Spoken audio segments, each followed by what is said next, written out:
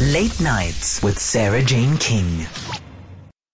Well, tensions continue to remain high in Hout Bay following riots and protests over the death of a suspected poacher, 25-year-old Jurik van Blek, at the weekend.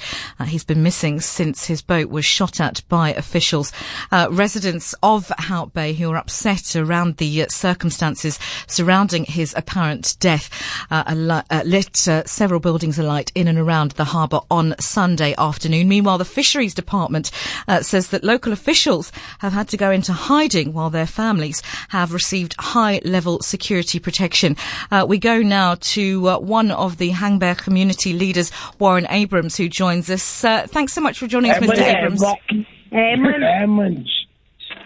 Can you hear us? Hello, hi. Can you hear us all right? Yeah. Yes, I can hear you. Good, great.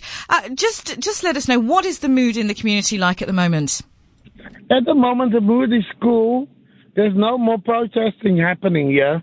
They stopped protesting. The fires is going to it's settling, and Tony Hammer and Evan Productive is still here with me. We're standing on our corner and looking out on the bay, but there's nothing happening anymore because it's stopped now for the moment. Before we get into the what is at the heart of this issue, which is essentially around fishing quotas, I must just ask about any news, if there has been any news on 25-year-old Jurik van Blek, and whether you've been able to speak to his family. Yes, we are like close family. We the Abrams family and the Van Blek family and the Abrams family have been close for years, and the reason why we are so upset here in the harbour or in the bay is because we haven't been allowed to go and assist the NSRI to go out into the sea, or the poachers wanted to help to go and look for his body. But I don't know what's happening, because I think there's something wrong, because why wouldn't they want us to go and look for the body if the body is still outside? And I think there's a problem, because that's why the unrest happened. Yes, exactly. That's why the unrest happened. The family needs closure. The family needs closure as well. I'm here with my family as well. Saudi Aman, and Nadine Adams. Nadine Adams are here with me. And I think because they didn't want the poachers, or should I say the fishermen, to go and have a look at how they can assist. Because we're not happy with the way that government is handling this community, because we are supposed to get our allocation. They can at least give allocations to the community, the indigenous community, or should I say Khoi San and Kora and Korana of this community. They must give us our allocation rights to go and fish. At least go and put food on our tables. Then we wouldn't have to go and like dots, like bullets. We wouldn't have to go and dodge bullets. Yeah. We wouldn't have to go and go in the night. We don't agree with the rioting happening in our community. We do not agree with the rioting, but this is what we need to do. If they need to listen, national government must please listen. They just created an opening for poverty to grasp on this circumstances where actually people that is scallums that take the opportunity to grasp to take over, where the form is about the person that was actually lost at sea. That's a cause. Exactly. Somebody died, and parents is worried. The police shot someone. They had a boat that's faster than what they had. The boat wasn't like fast. Gentlemen, if I could just ask you, Mr. Abrams. So, a lot of reaction has come in from the Hout Bay community, criticising the riots, which, as you yourself have just said, you in no way support the rioting that has gone on. But we cannot deny the underlying issue, which is that when the quota system came in, and I believe it was 2002. You'll have to correct me if I'm wrong on that. That essentially an entire community of people were left without livelihoods. Yeah, 100% right. That's exactly what I'm saying. So excuse me, can I just speak? Yeah, for sure. Thank you. There were people that got the quota system before this. Previous leaders, previous government leaders, previous community leaders that got this quota system in their hands. And they did not sort out their community. They either sorted out their families or they sorted out themselves. And people that don't even go to sea got quotas, and I know who they are, and I can name them by name, but I will not name them now. Know who they are that sorted out their families, to give them quotas.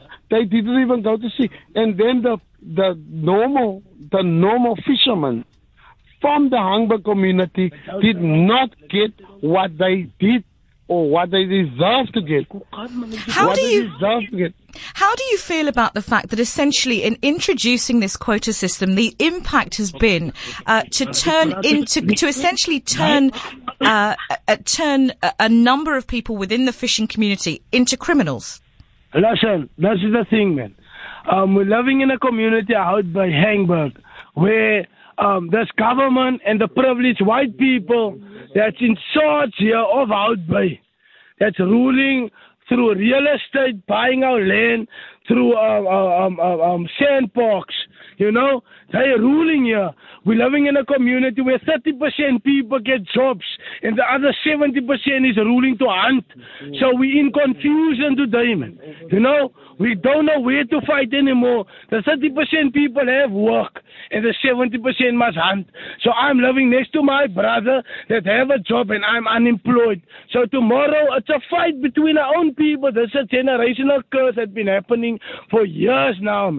So they're sweeping this topic under the carpet, and it's a reoccurring. We're not into crime. We don't support what's happening here.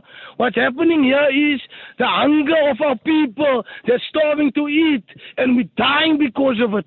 While people comment on Facebook, laying between their big screens and hiring big properties and watching the shit happening in Hout Bay.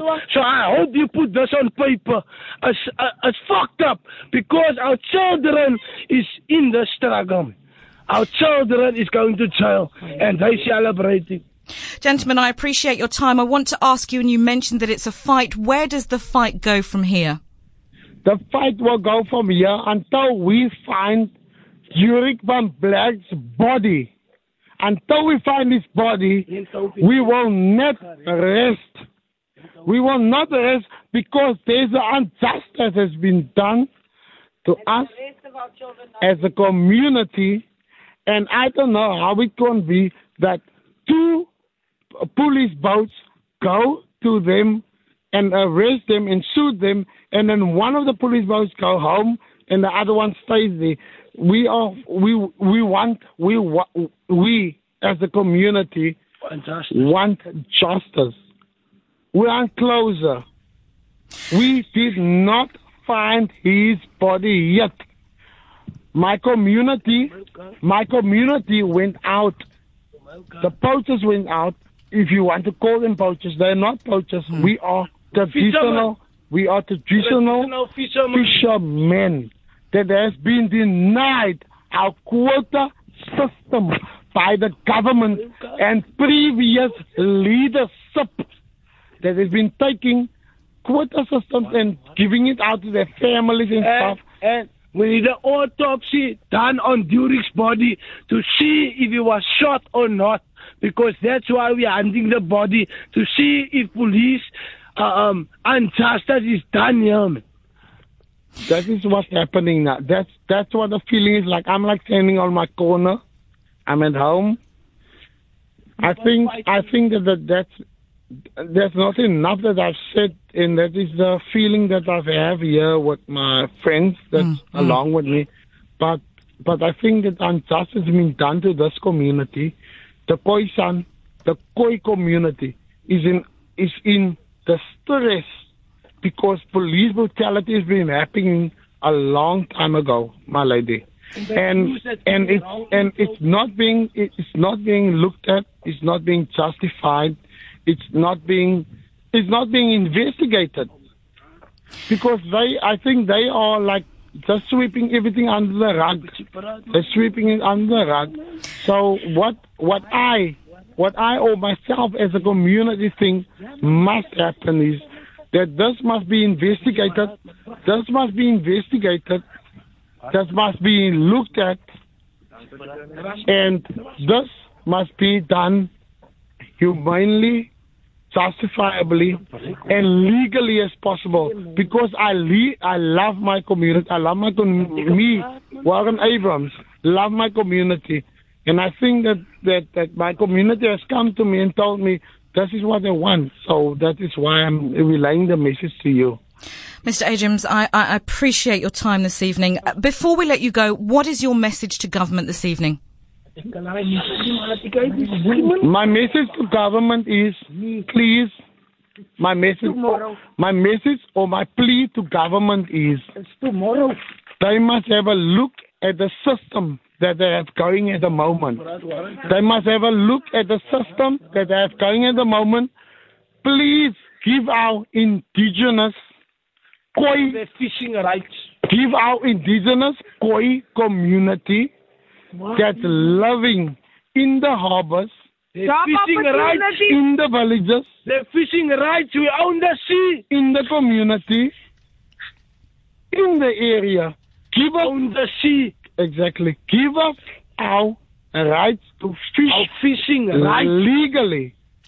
Gentlemen, we're not criminals. Gentlemen, we have to leave it there. We have to leave it there. No, I'm not finished yet. Well, give us our rights to fish legally without being persecuted. We are going to have to leave it there. Mr. Abrams, I am going to have to leave it there. We do appreciate your time. We do appreciate your time. I'm afraid we are going to have to move on there. We do appreciate the time of community leader in Hangberg, Warren Abrams, and of course his fellow community members who we've also heard on the line this evening.